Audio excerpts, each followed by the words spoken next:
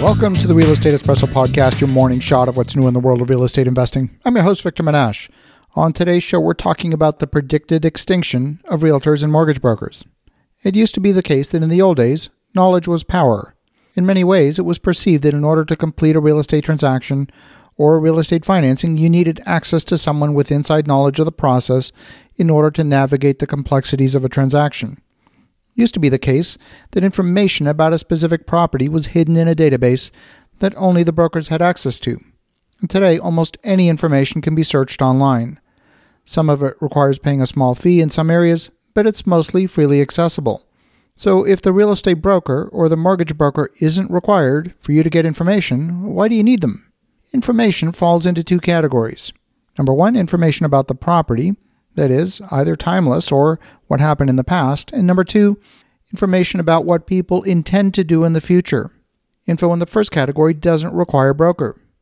You can find the legal description, the assessed value, the property dimensions, any liens on title, all using online resources. If there's a lot of choice out there, investors can often do the research themselves using online tools. But if you're looking for something specific, the proverbial needle in a haystack, that information is unlikely to be contained in a searchable form online. For example, if you're looking for a warehouse space with a minimum 18-foot height clearance and no less than 40 feet between columns, there's no field in the MLS database that will quickly enable you to filter out all of the other listings and narrow down to the one or two that maybe fit that criteria. In particular, you have no visibility of space that might be coming free in the next 6 months that hasn't appeared online yet. The goal of the broker is to compress timeframes, to lubricate the relationship-building process between buyers and sellers, between landlords and tenants, and between borrowers and lenders. Many people approach these types of business transactions with a healthy degree of skepticism and mistrust. But if the seller has a relationship of trust with their broker, and the buyer has a relationship of trust with their broker, the amount of time spent in due diligence can be reduced significantly. Some people think that what's being brokered is the property, but in many ways, what's being brokered is trust and relationship. The same is true on the lending side. Lenders can waste a lot of time with borrowers who won't qualify.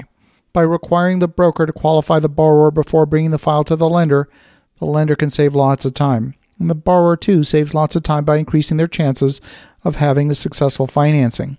Lenders often decline a loan for reasons that have nothing to do with the borrower. They may be facing other constraints in their business that can cause a loan to be declined, and the broker can navigate the web of relationships and get an early view as to whether a lender is likely to do the deal or not. Yes, the rules say that the broker gets paid for closing a sale, for signing a lease, or closing a loan. That is what's being brokered. But the true commodity that's being traded is time. Time to perform due diligence, time to develop a relationship, and time to develop trust. It's that trust that enables the brokers to predict the future. Online resources only show what's in the past. An MLS listing won't tell you whether a landlord is willing to subdivide a parcel in the future, or what they might be willing to negotiate in terms of tenant improvements.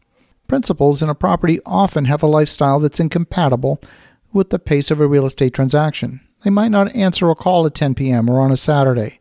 Part of a broker's job is to be interrupted, to be available to answer questions. And even on the residential side, brokering is not dead. If you have a client that's looking for a 3-bedroom townhouse in a neighborhood and the same builder built 400 of them, they're all identical, well, maybe in that case a broker isn't required. But if the client is looking for an end unit with an oversized garage, that unique product won't be as much of a commodity. A well-connected broker can add a tremendous amount of value to the entire process by matching the right buyer and seller together. Simply having a business card that lists a license to operate in an area isn't enough. The true value of a broker is the relationships that they've developed over time. This takes the broker years to develop. It doesn't happen overnight. And that's why the more established brokers get the lion's share of the business. They have the strongest relationships, and they've established the longest track record in the marketplace. And after all, that's what's being brokered, not the property. So when you go out into the marketplace and look for a broker, whether you're looking to transact real estate or complete a financing, the track record and the reputation of the broker in the community and the quality of the relationships are the first two things I believe you should be evaluating. So you think about that. Have an awesome rest of your day. Go make some great things happen. We'll talk to you again tomorrow.